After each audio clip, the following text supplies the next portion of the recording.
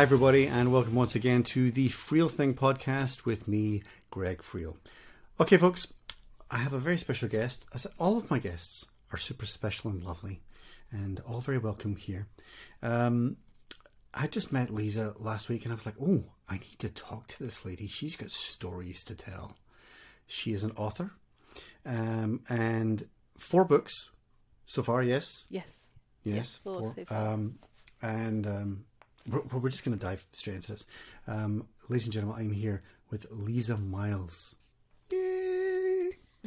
Very welcome, Lisa. For a quick 30 seconds for the folks at home on who you are and what it is that you do. Okay, so I'm Liza Miles. I am now an author. I have written 4 books. And I'm actually today, just before the interview, I was starting on my 5th, which is another young adult fiction. I have a background as a documentary filmmaker, spent time in advertising production, lived in the States, lived in Canada, moved back to Scotland, and I'm also a certified family mediator and art therapist. We don't have the kind of time to go into all this. I'm like, whoa, there's a lot there. I'm very old. Not true at all. Not true at all. Because I was just going to say, oh, right, okay, we've got a lot in common here. Because I spent some time growing up in the States when I was just a lad, and my brothers live in Canada, so there's that connection as well. And I do video and all sorts of media stuff. So we're going to have to try and keep this short. Sure, no worries. But I'm sure there'll be 1,001 stories that we could go into. So, what took you to where you are right now? You're an author. Yes. And young adult fiction, is that where we're sort of couching? Well, 2 things. I do young adult fiction, and I'm also doing a cozy mystery series. So, cozy mystery set in Edinburgh. I call it cozy because it's about a fairly complicated woman. Okay. She's not the sort of traditional female housewifey sleuth. She's a bit more complicated than that. Has a sort of background of some slightly sleazy things that happened to her and that she participated in. But they're my young adult fiction. So because I've worked as a counsellor and family mediator. And I've always been really fascinated by what makes people tick. I like books that are character driven. So I don't do blood and gore. I don't do swearing, but I do gritty situations. So people find themselves in difficult situations. Right. So you bring the realism there so that, it's grounded in realism, but it's like we don't actually have to swear and kind of go into blood and gore to actually convey the story. Yeah. So bodies are found, several. But we don't describe, what's actually happened to them. Dare I go as far as to say it? And this is where you're perfectly within your rights to shout at me, for me to make assumptions. But in my head, I'm kind of thinking Columbo or Murder, She Wrote, or the daytime kind of sleuth type thing, where it's not in the evening and we get the blood and gore and swearing and all this kind of stuff. This is it's a slightly more genteel approach. Would you say that would be? It's genteel with edge, I would say. Right. So okay. A little bit, because we're now in 2021, so people do expect a little bit more than they would have done. And certainly her character is not like Jessica.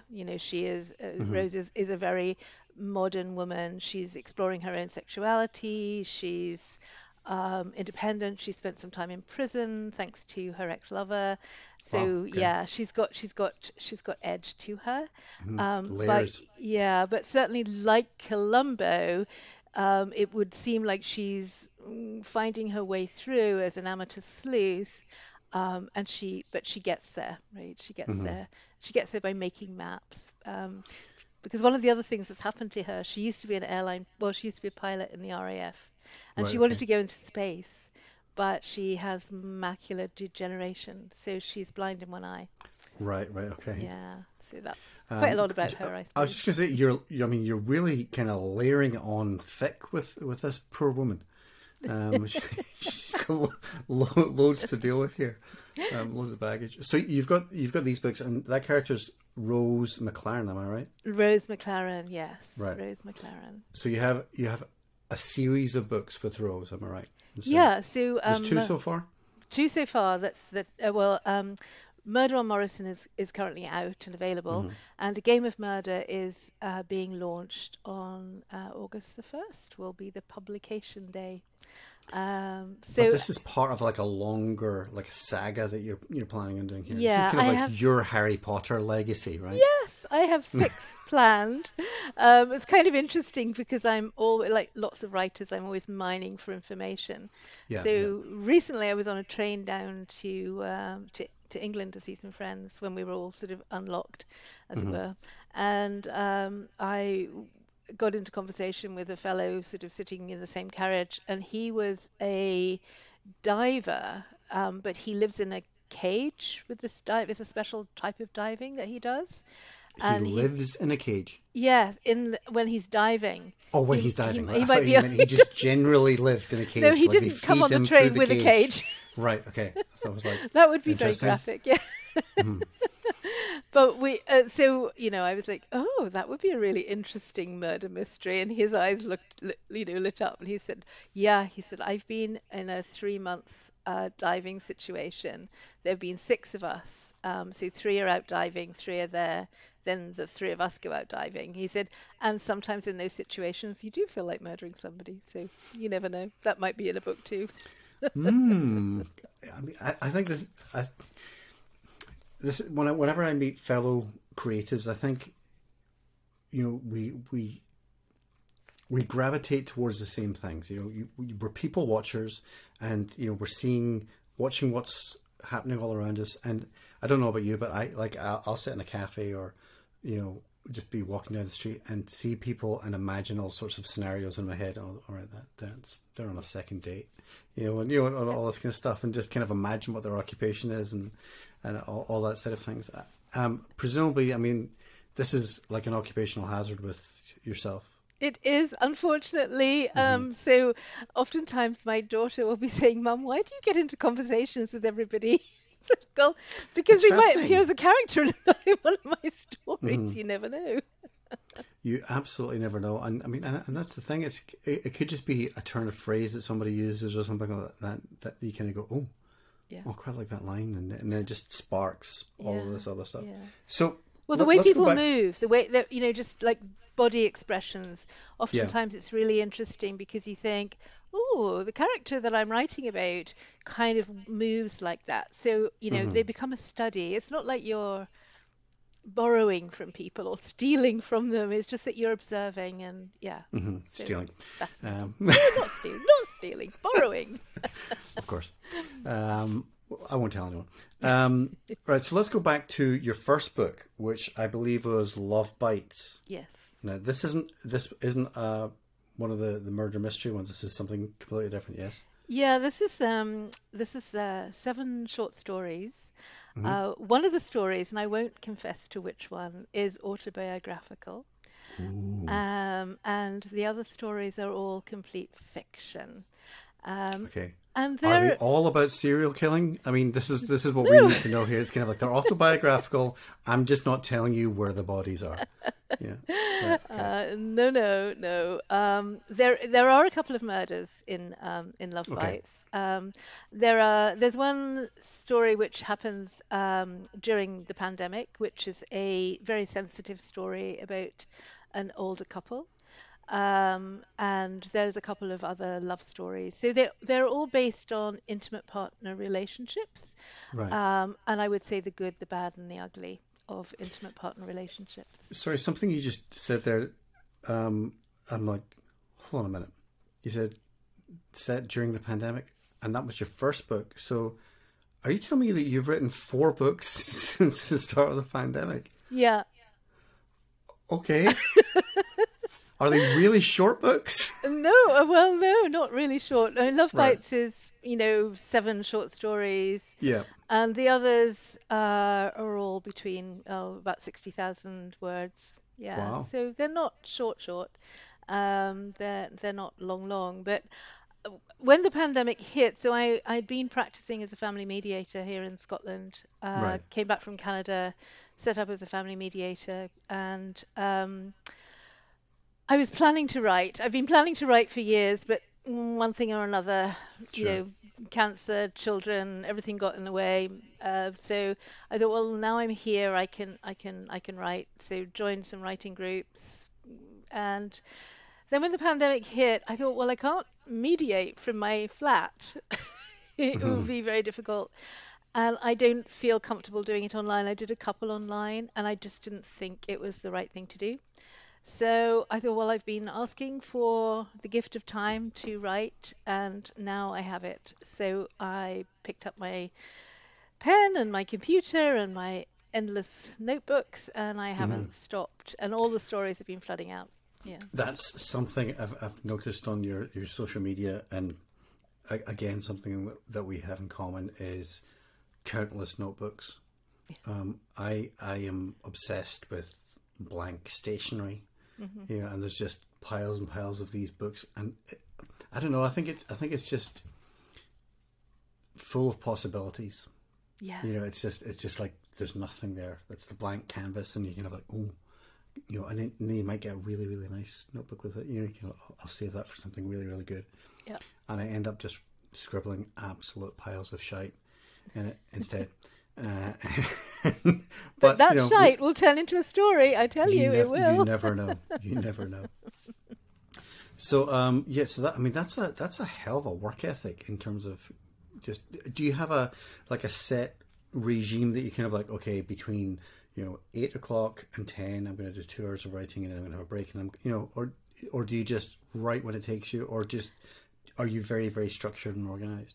Yeah, I wish I could say I was structured and organized, but mostly what happens, because I do have a part-time job, I train for an organization 15 hours a week. So normally I'd be going out to organizations to do the training, but of course I'm doing it from home. Hmm. So normally what happens is at 6 in the morning when my youngest cat just says it's time for food, I don't put on the radio. So I used to be a news junkie, and Right. then I couldn't bear it anymore. I couldn't bear all the sort of waffle and lies, Absolutely. basically. Yeah. So at 6 o'clock in the morning, I fed the cats, I make a big cup of tea, and I sit either in bed or on my sofa or on my dining table, and I'll write for maybe a couple of hours if it's a work training day. Hmm. If it's not a work training day, I could be here until noon and then get up and move around and then come back to it in the afternoon. Yeah. How objective are you with your own writing? Do you kind of write pages and pages and pages, and then okay, that's good, that's fine, that's fine, or are you kind of self-editing along the way? I self-edit, I do. So if say I've written a couple of thousand words, on Tuesday, I'll give it till Thursday and uh, read it. I may keep some, I may dump some, I may dump the whole lot. I may just sort of, move it all around or think, I'm not sure. So some days it's like, oh, I'll read that was really good. That was really good. So I try not to edit in the moment because that's never a good thing. But I do work with an editor. So after the story's finished, I've had a couple of beta readers go through it, usually whilst I'm writing, and they give me feedback while I'm writing, and then I pay a woman called Mary Turner Thompson, who's an author herself, and then she does the sort of, uh, real sort of hard-nosed editing, if you like, and tells Yeah. me if it's crap or if it's okay. Or that doesn't seem quite right when that character does that and all that kind of Yeah, stuff. and Yeah. she'll help me move things around, or she'll ask me questions, like because the other thing I do, because I'm often writing very quickly in my head, I know what's happened, and then she'll say, The reader needs to know what's going on Hmm. here. Even one line will help us transition. Yeah. So that's something that I've learned. Yeah. Whenever you're starting a new book, do you have a general outline or structure? Or are you somebody that's kind of like you map out the whole structure and you kind of go down to beginning, middle, and an end, and you've got chapters, or is it something that happens just kind of it's a free flowing organic thing, and you're like, yeah, kind of have an idea about what I'm right about, but it's not fully formed. It's not What's fully formed. It's really okay? organic and told by the characters. And interestingly, what happened with A Game of Murder was I started writing A Game of Murder, and I thought, I'm going to plan this a little bit better. I'm actually going to sort of plan it out. So I planned it out and I had all the sort of, this is what's going to happen, and this is the main storyline. Hmm. And then in the middle of it all, I had a diagnosis for breast cancer. Right. Oh, yes, that's not so good. So I had to take a break. And then when I went back to it, I thought, this is just rubbish. I mean, I like the premise. I like that it's set at the Edinburgh Fringe. Hmm. And all the characters kind of like they weren't speaking to me. It was as if they'd all, folded their arms and said, well, we don't like this either. Thanks very much. Yeah. This is our second outing. You better not screw this up. Hmm. So I had to go back to the beginning and listen to them, and then I rewrote it. And it's a Did much you better book. literally just bin everything you had and start again? It was Pretty much, yeah, pretty yeah. much, yeah. Hmm. And then I wrote it really quickly. It Yeah. was amazing because then it flowed. But it was because and then I got to kind of a part of it, and I thought, I don't know what the ending is. And they all said it's because we know what the ending is, but we're not going to tell you. Hmm. You have to ask more questions. So I then become like the sleuth and I'm asking questions and then I'm writing. Yeah. Yeah, and then kind So, of the yeah. ending reveals itself. The ending reveals itself. Yeah. Absolutely. Yeah. Yeah. So let's go way back. I mean, we said at the start that you've done a bit of traveling, Yeah. you've been in the States and Canada. In your previous life, documentary filmmaking. Yes. Tell me a little bit about that. Well, that was a wonderful part of my life, actually. I worked for I was working for the BBC and working on the Children in Need program. Hmm. And um, uh, I wrote a sort of an idea for a documentary, which I took to my boss at the Beeb, and he said, "Send it down to Television South." And the story was about Romania and what was going on. So Romania at that time, this was pre 1989, before everything fell down Hmm. and opened up. So I had read about some young men going into Romania and smuggling equipment to a priest in Timișoara. And so I sent it to TVS and they loved it and said, yes, go out to Romania and make the documentary. Well, I'd never made a documentary in my life. So I said, okay then. Off I went with my little Hmm. camera, hiding in the back of this van where these guys were smuggling things into Timișoara. Wow. And then TVS hired me and they trained me to make documentaries. So I worked with them on a program called Highway with Harry Seacombe. You're way too young to remember that I program. actually remember it. I do know the program you're talking.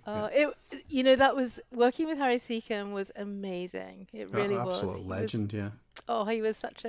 He was a real sweetheart. He really was, and very kind to me. And so then I made several other documentaries for Television South. They were called The Human Factor. So they were human interest stories. Hmm. I went out to Africa, went to various other places, but a lot were made in the UK about different people. Helen Shapiro, I made her story, Hmm. and which she loved. She said it was one of the best things that anybody had done about her. So, yeah. So how long did you do that for? I did that until Mrs. Thatcher ended my career. Okay, a little bit of politics, a little bit of age. Well, the woman, that woman. Uh-huh. What was interesting was I actually sang in a church choir at St Michael's Chester Square, and she lived in Chester Square in London, and she came to Right. that church.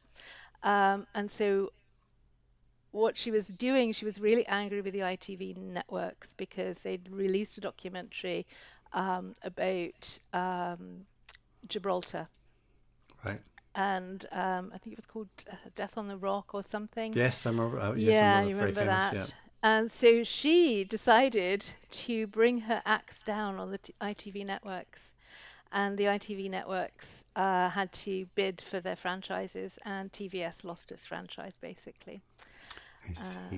Yeah, so that was interesting. So I did do some freelancing in the TV world Hmm. as a researcher, but I found not working within the sort of department and having the Hmm. support and the mentoring. Yeah. I found it like swimming with sharks, to be honest with you, and I didn't really like it. So yeah. Yeah, I think all of the media is a bit like that. Mm, It's nice to have the backup of, an organization there, yeah, and the people there in the back rooms to kind of having that support structure.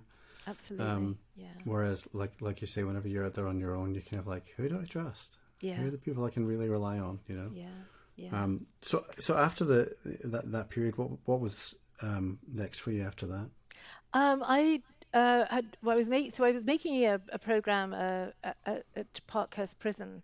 It was one of the last things that I worked on with Highway, and when I went into the prison, I met an art therapist, and I have to confess, I was a bit left politically, but I was a bit right when it came to people in prison because I thought they were very all going to be very scary.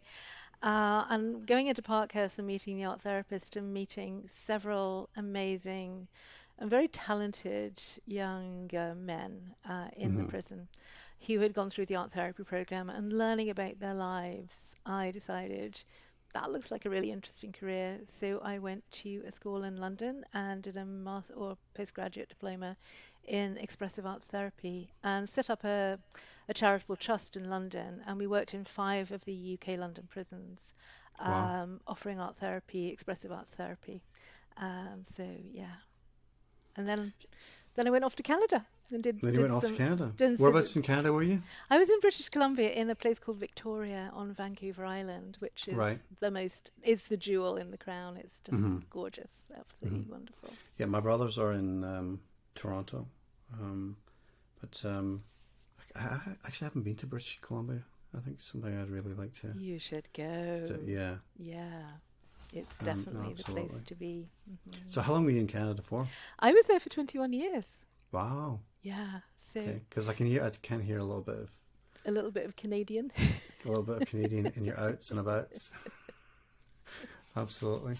Um, so you came back here. Yeah, Where does this coincide with the start of your sort of your current circumstances and what you're doing of writing writing. with? Yeah. Yeah. So, well, as I say, when I came back in 2017, my plan was, okay, I'm no longer a single mum raising 2 daughters. I'll move back to Scotland. My youngest daughter is actually over in the UK, and she's going to Stirling Uni to study psychology. So I said, okay, I'll work part time, and then I'll write. And then, of course, I set up the mediation practice, which took a bit of time to develop and build. So it was finally when the pandemic hit, it's like, why am I faffing around? Why am I, sort of putting off what I came to do? Hmm. So I'm actually now enrolled at Stirling University myself on the All MLit right. Okay. program for writing. So my daughter's not happy that her mum's Of going to course the not. same No, university as you'll she be totally is. cramping her style. Absolutely. I'll just be more fun, actually. It's the worst possible situation. So why are you here, Mum? There's my mother in the bar. Oh my God. Exactly. Yes. Okay. So on your current journey now, as an author, we said before, you're planning on writing a series of these murder mystery novels. Yeah. Now I know that you're kind of quite free form in terms of your actual writing a particular book, but do you have a general outline and an idea of where you're taking the character over those six books? I do. I mean, certainly her struggle with her eye condition is something that she has to grapple with.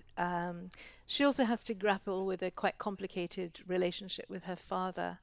Hmm. Her father was always disappointed in her because he'd wanted a boy, she was a girl. And then, of course, Right. she did all the things that he didn't want her to do. She joined the RAF as opposed to working for him in his mechanical car fixing garage. Yeah. So as I say, because I'm very character driven, I build into the story all about the relationships that happen. She's also exploring her sexuality throughout the books as well, and deciding if she is heterosexual or homosexual or asexual. Yeah. She's not quite sure. Yeah. Well, obviously an extremely contemporary, um, look at the world, Yeah. especially for young adults Mhm. at the moment.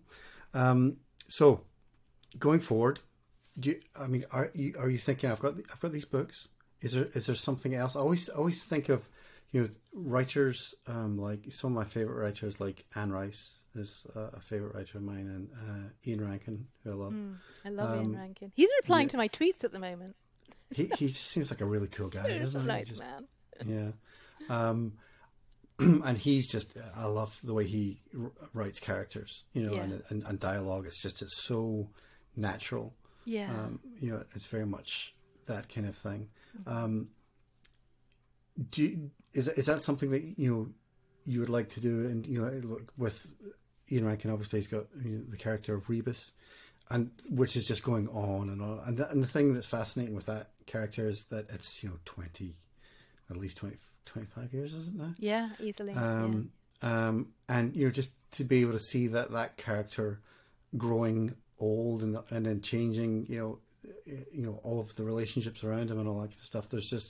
There's the familiarity of all the characters that fly in and out. Is that something that interests you going forward? I mean, I know you're saying you've got these 6 books, but maybe is this maybe your flagship character for these, for maybe other books going forward, or is there something else beyond that, or do you just not know at this stage?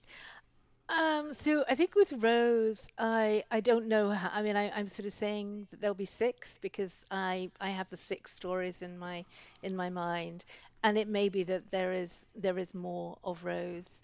The book series that I'm just starting today, actually, well, not today, but the other day I started plotting it You out. should have been writing today. I have been writing, and then I took myself off for lunch. Oops. Oops.